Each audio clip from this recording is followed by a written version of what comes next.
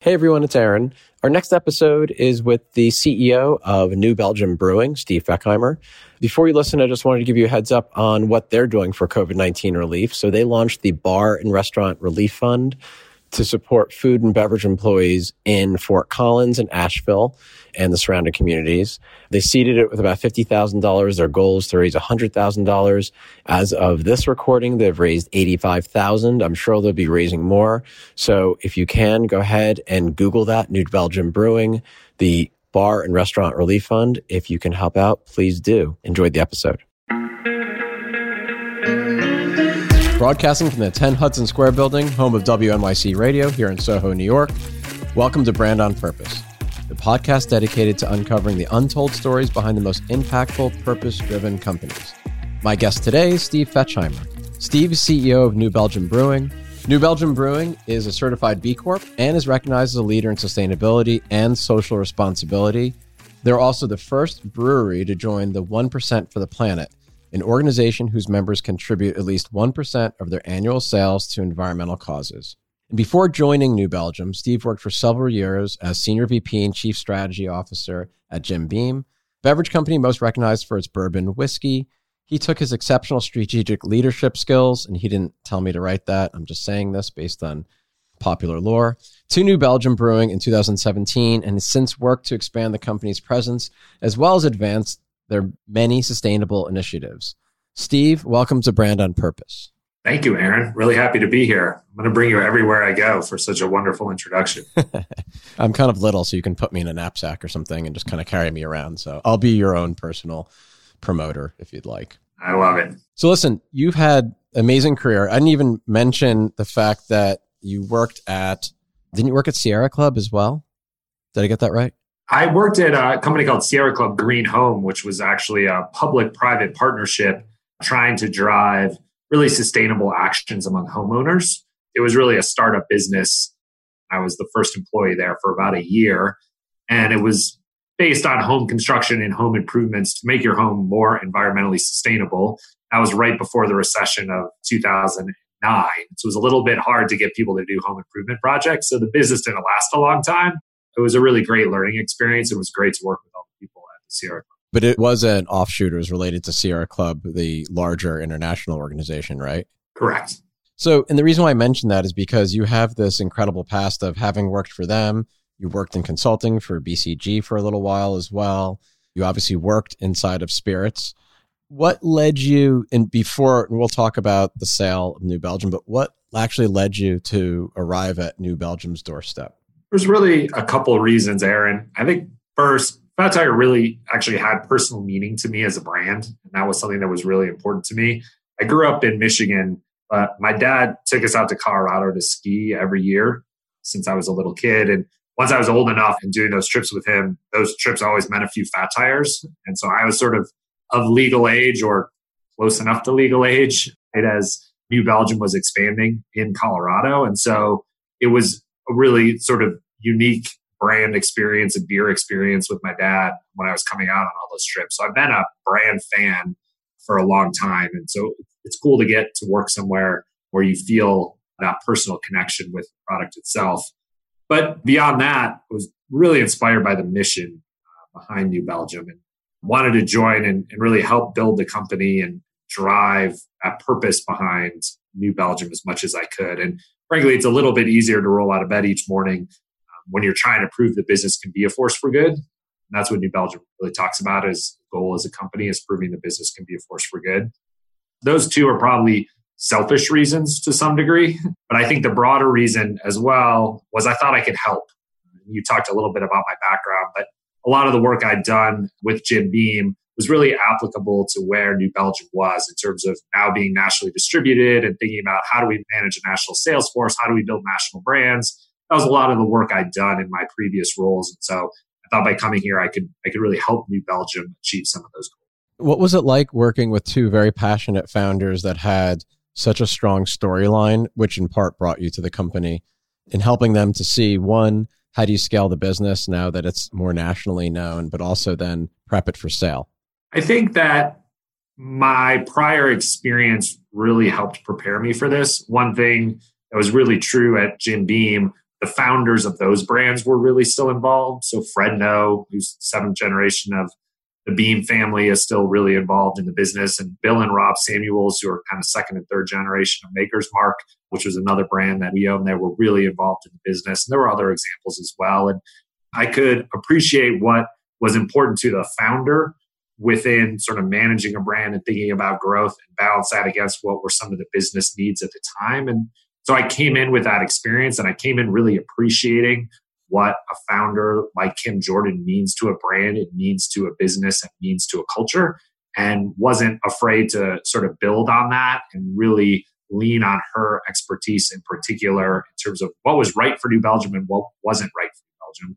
And having that founder there is just, it's really a benefit, I think, to someone like me stepping into this role, because you have someone who knows the business so well, and you have someone who can really give you that meaningful advice around what's going to be true to the company. And at the same time, they have to give you the leeway and trust in you in working alongside of them to be able to carry on that mission, not denigrate it, but actually amplify it, bring it to life in new ways, and only make it stronger in ways in which they might not have that skill set, but their vision still wants to remain true.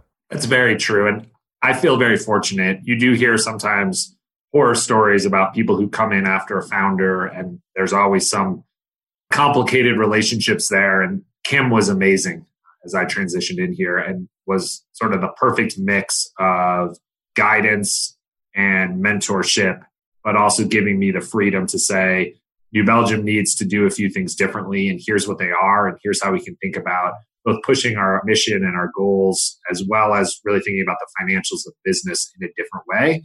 She was really open to that. And as I said, that doesn't always happen, but I feel quite fortunate with the situation. And when you came into it, was it 100% employee owned?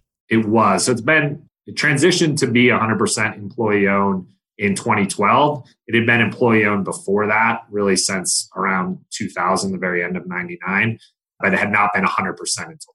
Did you then bring the B Corp certification to the company when you joined, or had that already been in the works? That actually predates me as well. It does. Okay. But I'm sure it was another draw amongst a long list of draws for you to come to the company. Well, it was. And the B Corp certification is really emblematic of all of the things that are really important to New Belgium. And as we talk about proving business can be a force for good, we can use sort of the B Corp guidelines around community and coworkers and the environment to drive a lot of the decisions. And so New Belgium was very much a leader in this space, both in beer, but even more broadly among companies. And it, to me, was proof that what they said was their mission and their goals and how they want to run a business was actually how they were choosing to run a business because of their relationship with it. And can you talk a little bit about what makes New Belgium so special, really from a purpose standpoint? I think most people who love beer would agree that the brands, the beer itself, especially Fat Tire, they speak for themselves. They've established themselves in the marketplace. The things that you do with your grants program and some of your in-kind donations, and also I mentioned earlier in the intro, the 1% for the planet. Can you talk a little bit about that? Yeah, for sure. And I think in many ways, it's helpful to go back a step and think about when Kim and her then husband, Jeff, were founding New Belgium, which was really 1991 is what we think of as the founding of New Belgium. Although for Jeff, he had taken a trip to Belgium in 1988, actually, and used his bike to go all around the country and drink different beers and learn how to make Belgian beers, and really brought that passion back. What I think was really interesting about that story is before Kim and Jeff ever brewed a beer, they actually sat down and thought about what's the kind of company that they want to build. And they really came up with, at that time, 4 what we now call core values and beliefs, but really 4 things they wanted to focus on. One was, to your point a minute ago, around making world-class beer. And the second one, sort of related to beer, was around promoting beer culture, the enjoyment of beer. And then the third one was around environmental stewardship. And we'll talk about that more, I'm sure, as we kind of go into some of the B Corp aspects. But that was a real founding tenet of what was important to Kim and Jeff. And then the fourth one was around having fun. And a lot of times through my consulting career in particular, I saw companies trying to sort of create a history for their company and create a set of core values and beliefs based on where they were in the marketplace at that point.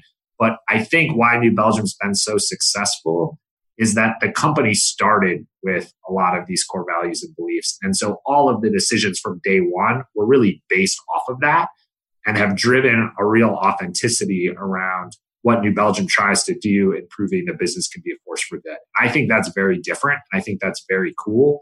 That's how the company started. And that was the framing for all of the decisions that have ever been made. And I know we're going to be jumping around, but just on that point, were you concerned before selling the company very recently that those values could be compromised in a sale? And my guess is that when you're negotiating the sale and operating structure and control, you said to, I think it's Kirin International, but I know it's a subsidiary of theirs that's based in Australia that bought you. You probably said these are 4 non-negotiable things that make us who we are and who we always want to be. And actually, it's the reason why you want to buy us. So don't mess with those things. Kind of like Ben & Jerry's with Unilever. I think it was very similar. And that was something our board actually set out a set of criteria. We said, if we're going to engage in conversations around an acquisition, these are the non-negotiables in terms of a partnership.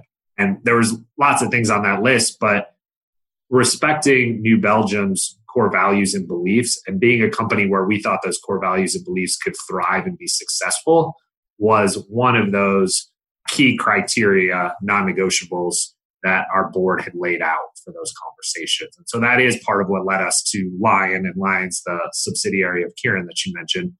That's what led us to Lion, because they do share many of those beliefs with us. And they are real leaders, especially on environmental stewardship issues and the way they treat their employees.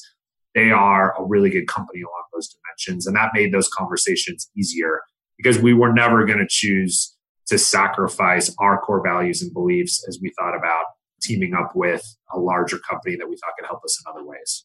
I've been on the other end of these things from the communication side in M&A and even divestitures. And I always remind, at least my client, that you have to focus on the marriage, not the wedding. And everybody's so focused on the press release and what it looks like in the deal. But it's all those softer things and how you work together and what you stand for and how you represent yourself in the marketplace and the things that you do that help uphold your values. That's the marriage part. And that's the stuff that you really need to focus on. Otherwise, it's not going to end well.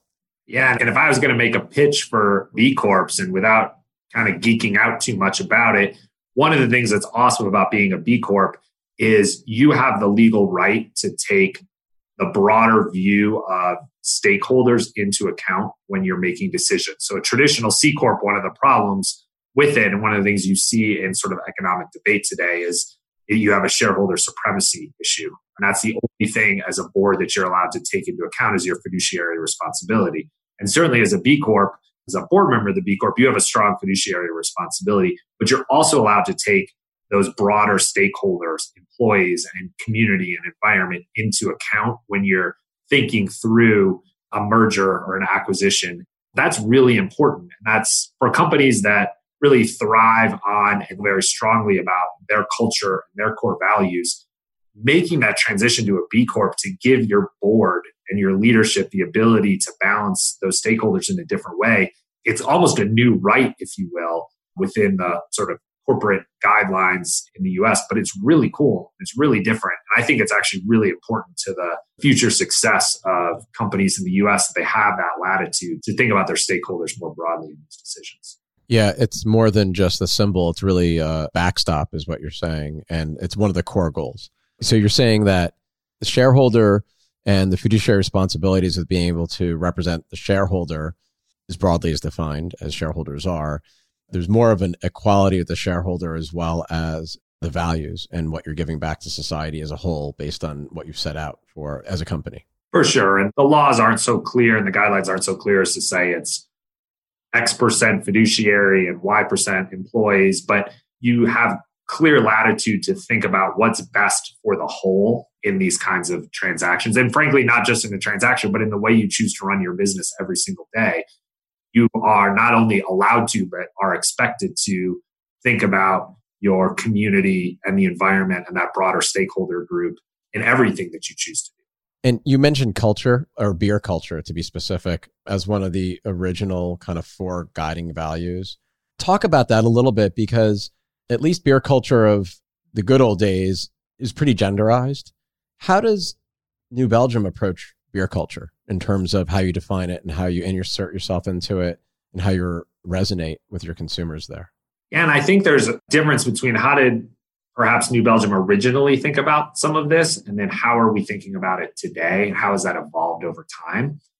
That original conversation around beer culture was about the enjoyment of beer. And if you spend much time in Europe, you realize that there's almost a reverence around beer that doesn't exist in the same way in the United States, or certainly didn't exist in that way, say, when craft beer was really in its nascent stages in the late 80s, early 90s. And that's around the right type of glassware for the beer that you have, and clean glassware, and how is that served to you, and how is a beer presented, and how do you enjoy that and realize the flavors that are in that beer. And those were all things that weren't really happening in the US beer industry prior to craft in the late 80s, early 90s. And so that was a lot of teaching people to enjoy better beer, was what that core value and belief really stood for at the time.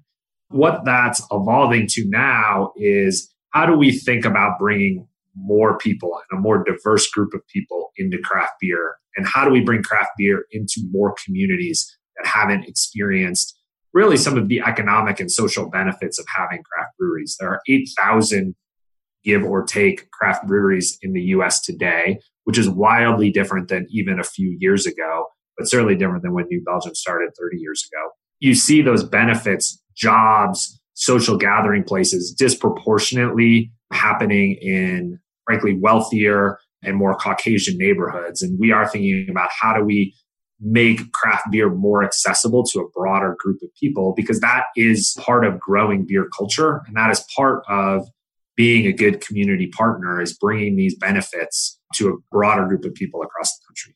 How do you define craft beer, given, like you said, there's maybe 8,000 brewers now, and there's consolidation, obviously, and you can still maintain your identity and the way you go about things, but how's that changing, and how will that continue to change? For us, it's still about, is it world-class beer? And we try to make beer that's not just good, but is really globally recognized for its quality in the marketplace. And we think of craft as really a set of skills that have been honed over time and really requires expert workers to deliver that final product. And in a lot of ways, I also think that's how consumers view it. You mentioned earlier, there's been a lot of acquisitions and consolidations, and that's true. And beer is supposed to be fun. And there are certainly a huge group of consumers who focus on independence and focus on brewery ownership. But the vast majority of consumers want a really good beer from a company that they want to support, and they want to have fun with it. And we have to remember, a lot of what our industry is about bringing people together for special occasions. That might be a night out with their friends or whatever it is, but we need to be part of that and not make the industry too stressful or too exclusive for consumers. We need to let them have fun. We need to let them have fun with our product, but do it with a high quality product, because that's what consumers want. That's really how we think about it. I mean, I know you have multiple locations, but you were founded and you still have a very strong presence in Fort Collins, Colorado, right? Correct. I have to believe that connection with community, even if you don't live in that community. I mean, I have all sorts of incredible feelings about Colorado, and I can tell you about my future plans of wanting to probably live in Boulder the rest of my life, but that's like a whole nother discussion, and then my wife will get upset with me. But having that association is probably also very powerful and very important as well, regardless of who owns you and who you work with and where you're distributed. For sure. The community here in Fort Collins is really important to who New Belgium became. And having that cultural home for a brand, I think, is really important today. There are so many made up brands out there. I'm not just talking about that in beer, but just in general in consumer goods. There's a lot of brands that were just created in a marketing agency boardroom. And New Belgium is very different. It was something that grew up here in Fort Collins and slowly expanded across the country over 26, 27 years to get to national distribution, without ever forgetting our roots here in Fort Collins. And then certainly the new roots that we have in Asheville, North Carolina, where our other brewery, or our second brewery, is located. Both of those towns are really important to us. And as a fun fact, here in Fort Collins, we sell over one case of beer per each resident of Fort Collins every year. So we're really deeply ingrained in the community here. And we're something that I believe the residents of Fort Collins are really proud to have as a company in their hometown, and is something that we export all around the country. I bet your retention rate's pretty high too. It has been really high over time. Turnover was low single digits for a long time as New Belgium was growing, but has always remained below 10% for the company. And our average tenure of employee is 7 to 8 years. And that's artificially low in the sense that we opened the Asheville brewery only 5 years ago and hired a lot of new employees as we opened that brewery. So we have been really fortunate with retention throughout the growth of New Belgium. Yeah, if you normalize that number, it would be higher for sure. Yeah. And if you had to name, let's say, one or two of your favorite, generically, I'm calling them give back programs that really brings the spirit of New Belgium alive in the community, the communities that it serves, what would those be? For me, the work we did with Grid Alternatives here in Colorado over the last 2 years was, I think, really emblematic of who New Belgium is. And we've given them slightly over $100,000 over the last 2 years through our grants program. And the Grid Alternatives vision is really to transition to clean, renewable energy for everyone, regardless of sort of your economic situation. And so they're really focused on bringing renewable energy to underserved communities. And so for New Belgium to be able to support something like that really speaks to what we're trying to do from engaging our community more broadly and from bringing some of the benefits of craft beer into new communities through the support of Grid Alternatives. I'm sure it's related, but how can you possibly be a certified zero waste brewery? I mean, I know it's possible. It sounds like a lot of work and a lot of expense. Can you just walk me through how that happens or happened? It does. So I believe we're a platinum certified zero waste company. And a lot of that has to do with obviously how we deal with the excess, sort of the remnants of the brewing process. And through that, we actually engage the local farming community here, who can actually take a lot of the byproducts of the brewing process as cattle feed or fertilizer or other uses on farms around Colorado, and similarly in North Carolina, around Asheville. They can take those byproducts and reuse them there so that we don't have to send things to the landfill. And then within the office, we obviously have fairly sophisticated sorting system for what gets recycled and how it gets recycled and where it all needs to go. And so that's what sort of drives that, essentially that certification for us. That's incredible, actually. And my guess is that you don't want to stop at platinum. There's probably something else, unless platinum is the highest you can get. But are there greater goals as well where you foresee even refining that process and getting it down even further in terms of your footprint? We're always trying to get better across all of these environmental metrics. I would say we're more focused around renewable energy right now. Platinum certification for zero waste is a pretty good place to be on that dimension. Not that we won't try to get better, but the moves we can make in renewable energy are probably even greater. And given our concerns and focus as a company around climate change, that's where we'd like to be investing and trying to make as much progress as we can in the next couple of years. So this would be solar panels, trying to create more electricity from your processed wastewater, repurposing heat, stuff like that, basically.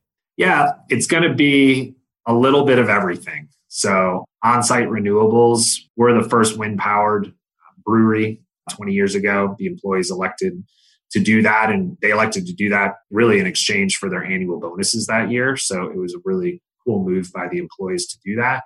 Then we put more solar panels on our roofs here in Fort Collins over our entire bottling hall. There's more we can do there for that on-site generation. There's a lot we're also trying to do to just use less energy through the process. So getting more efficient in terms of how we brew our beer and how we package our beer is an area of focus. And then we're looking more broadly at our supply chain too. And how do we help our glass providers or our other providers of raw materials think about being more environmentally friendly through their processes? We want to be able to address all of those different impacts that our industry and our company are causing. And so it's a pretty big supply chain we have to think through. And at some point you may say, we need to purchase some offsets as well for some of the things we can't get at because the technology doesn't exist today, or we don't have control over those suppliers in the way that would make our goals achievable. And that would sort of be the last thing that we'd invest in. But that's also a great way as a company to have a real meaningful impact. And there's great companies that can help us through that certification process and make sure we're purchasing the right offsets if we can't solve all of our energy production issues on our own.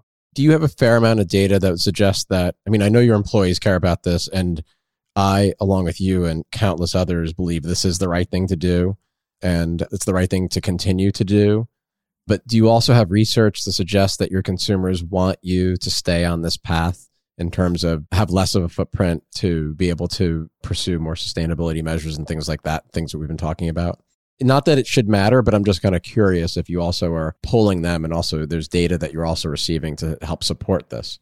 We talk about this internally a lot. If you ask consumers a question around, would you be more willing to purchase beers made by an environmentally sustainable company or some version of that question, you're always going to get a really high yes response rate. No one's ever going to say no to that question. It's a little hard to suss out from a consumer survey kind of perspective or focus groups or those kinds of things. You do see it though in the marketplace. There are a group of consumers who do really do that research and really do recognize the companies that are leading the way, and they will support them. Whether that's the majority of consumers as of today or not, it's a little harder to say. And so that's why we can't just be making the most environmentally sustainable beer. We also have to be making world-class beer. And we also have to be doing fun things with our brands and supporting our communities, doing a lot of other things to bring more consumers into the brand. But we think in the long term, we're striving for the right goals, and more people will recognize that effort over time. Yeah. I talk to so many entrepreneurs about this and B Corps, and they all say the same thing, which is it's great to say that you're going to do good in the world, but you better have a really damn good product. Because ultimately, people have to buy something that's really good and then also feel good about that purchase relative to what you're giving back. Yeah, it may be the tiebreaker at the shelf for consumers because they do want to support a company that they feel good about supporting with their dollars, but they're not going to buy an inferior product. Definitely not. It's definitely a tiebreaker for me. Although my daughter likes to say that I have both geriatric and millennial tendencies. So one moment I'm craving avocado toast, and the other moment I'm looking for my readers because I can't read a menu. So there's that. But yeah, I think it's increasingly becoming more and more of a tiebreaker for not just millennials and Gen Z, but also Gen X and others. Totally agree. And I did notice too, are you still on this thing? Is it called the Bartesian board? Did I say that right? Bartesian. Sorry, Bartesian. See, everything gets kind of cool and fun and crafty like. And so that is a company that enables, or I guess gives normal, ordinary folks at home an opportunity to create high quality cocktails, right, in their living room. Did I get that right?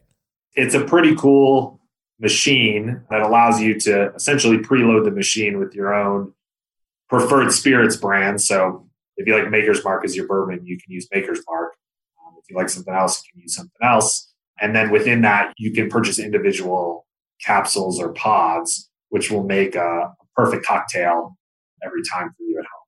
So it's kind of like Keurig meets SodaStream meets a cocktail all in one kind of thing. I mean, I know we're not supposed to talk about that, or it's not the intent, but is that in the market right now? It is. It is in the market. I might have to check that out. We have someone on staff whose brother-in-law runs this amazing restaurant chain. It's a kebab chain, or kebab chain, as they say in the UK. They have this drink called, it's the Gin and Chronic, which is basically a gin and tonic, but with CBD. So maybe you guys can have like a CBD capsule as well. And that could be something that people are interested in. That's a pretty cool idea. I do know a few people over at Bartesian, so try to get a machine sent over to your offices. One of my favorite drinks, although I don't know how you'd get the foam on the machine, but I'm sure someone can figure that out. Yes. So are you someone that you consider yourself kind of an enthusiast when it comes to spirits and to beer? I mean, I know you've had so many different roles in your career, but is this kind of like the perfect blend of everything you've done in consulting and sustainability and environment and then also mapping it against things that you really kind of love in life in terms of just high quality, whether it's cocktails or beer or brews and things like that? It is. And even when I was a consultant, I was always working in consumer goods. And I love to be in an industry where actual people can go and purchase your product, right? And have an interaction with whatever it is that you're making and selling as a company. And I'm a big beer fan, still a spirits fan, tequila in particular, big tequila fan. It's fun to be in an industry where consumers have fun with your products. And that's really energizing and makes it a little easier to come into work. And you get to have a lot of fun. I mean, where I sit today, when I'm in my office in Fort Collins, I'm only 50 feet from our tap room, which gets hundreds of thousands of visitors a year.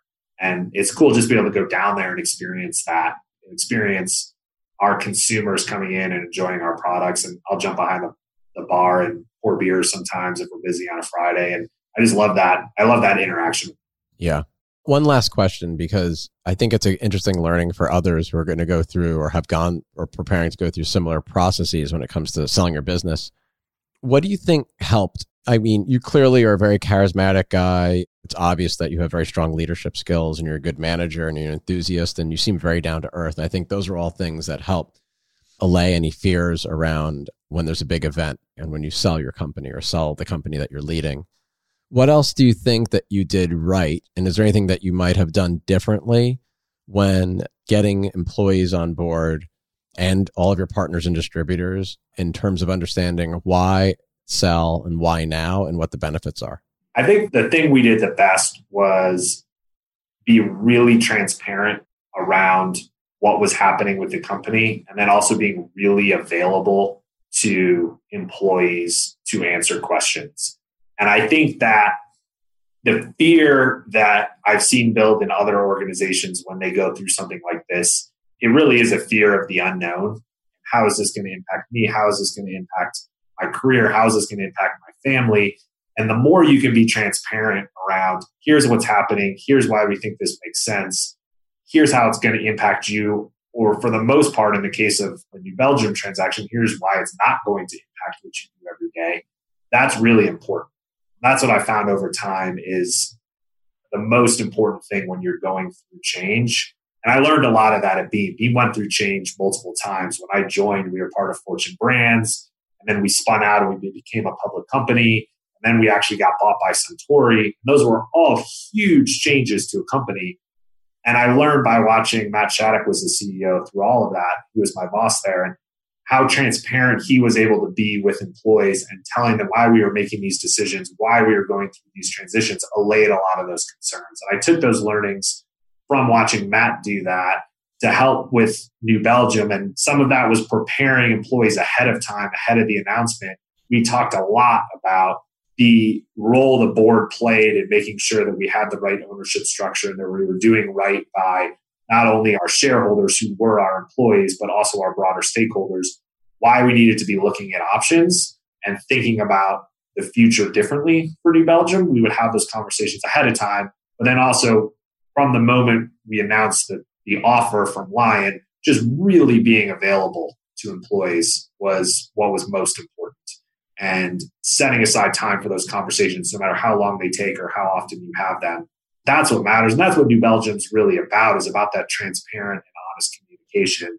If those are your core values and that's what's important to you, in times of change, you actually have to overly exaggerate your core values to make people feel really comfortable that you're going in the right direction. Yeah, and it's that golden hour of the moment that you agree, whether it's a term sheet or a memorandum of understanding, and the moment that you close in those months where you really need to double down on communicating with your key stakeholders. Because there's only so much you can say in the run-up other than we're looking at alternatives and here's why it's good for you, and here's why it's good for us collectively and together, et cetera, et cetera. But then once you make that announcement, the hard work really begins between that and close in order to hit all your goals, because you need those people because they're the reason why you're able to get to that deal to begin with. And you want to maintain them and incent them and hold on to them. Everything you said, plus as 100% employee-owned company, we had the added step of an employee vote during that process. And so you're not just dealing with employees, but you're also dealing with shareholders. They're the same people. And so walking them through the logic and what does that mean to them personally from a financial perspective is also a real important part of that, which is not something in a normal sort of acquisition situation you deal with, because normally your shareholders aren't your employees. Belgium was unique in that aspect, but that added a need for even more transparency and more communication than you would necessarily have, I think, in a typical situation. Yeah. What percentage of the employees did you need to vote for? So we needed 50% of the shares to vote in favor of the transaction. So depending on your tenure with New Belgium, not all employees have the same number of shares. The shares are allocated on an annual basis. So a 15-year employee is going to have a different share base than a 5-year. So we needed 50% of the shares to vote in favor. We've never released the actual vote total publicly, but it was an overwhelming majority of both employees by headcount number, but also shares that voted in favor. That has to feel good, though. You don't need to disclose that publicly, but it has to also help reinforce that this is the right decision. Because I'm sure that many of those employees are very passionate and they have just as much vested in this as anybody else. And they'll tell you if they think it's wrong and it's a bad deal. For sure. And it did feel really good to get to the vote outcome that we got to. And it felt really good to have some of those conversations around the brewery because this is really meaningful to people. We did talk about over 300 people got over $100,000 as part of the transaction, but a significant number of people got way more than $100,000 as part of this transaction. And that's really life-changing for a lot of people. And the way an ESOP works is typically this money would then funnel into essentially an IRA or a 401k. And so you're really giving people retirement security as part of this. And it's always been really important to Kim since she founded the company around equality, around wealth generation. And this was the moment through this transaction where all of that equity that people had earned over their 10 years here was actually realized into something tangible, the actual price that was paid for those shares. And that took something that was a nice thing on a piece of paper that said you have this kind of value in your ESOP account. We actually said, no, now you actually have it in your retirement account. It's yours. And nothing can ever happen to that. It's been really great to see how people have reacted to that because it is life-changing for certain people, the way we've been able to construct this and do this. And so for me, it will always be a career highlight that I was able to be involved in something like this and provide that level of security to so many of the New Belgians. Yeah. And from the majority of the people in the world, the thing that we care or are most concerned about outside of health, of course, is if we can beat the health and we can achieve longevity, how do we finance that? To your point. That just reminds me, beer is good for you in many ways. Beer is good for you. Beer is good for you. Listen, Steve, it was great having you on. I know we can go on and on. What's the best way to follow you guys on social? And is there anything that you want to talk about briefly that's coming up that we might not know about or that we should get excited about before it hits the market? Well, in terms of following us, I would follow New Belgium and Voodoo Ranger on Instagram. That's the best way to stay up on both what's happening with New Belgium and then what's happening with our biggest and most exciting brand in Voodoo Ranger and Fat Tire as well on Instagram. Those are fun feeds and there's lots of cool ways to interact with our brands and our company through that. So would love it if people could do that. In terms of new innovation coming out, we have a really cool beer called The Purist, which will be a lower alcohol version of a traditional lager. It's going to be just under 4% ABV, and it's going to be one of the very first USDA organic beers that hit the marketplace. And so that'll be launching here in about a month or two, and we think is going to be really well received by consumers. We have a lot of retailers who are really excited about the product. And I think people who listen to your podcast are likely to really appreciate the work that we had to go through to actually create a USDA certified beer. And so hopefully they'll give it a try. I love the name too, The Purist. Congrats on everything. We'll look for that and we'll follow you on social. Thanks again for being on, Steve. Awesome. Thanks so much for the time. I really appreciate it. This has been an episode of Brand on Purpose with Aaron Kwittken, the podcast dedicated to uncovering the untold stories of entrepreneurs and senior leaders who make it their brand's mission to do well by doing good. Special thanks to our amazing team, including the voice you never hear, producer extraordinaire Lindsay Hand, and the always on point associate producer Katrina Walkley, who touches every aspect of this podcast. Learn more about our show at brandonpurpose.com, follow our Instagram at The Bop Podcast, and learn more about our host at aaronkwittken.com.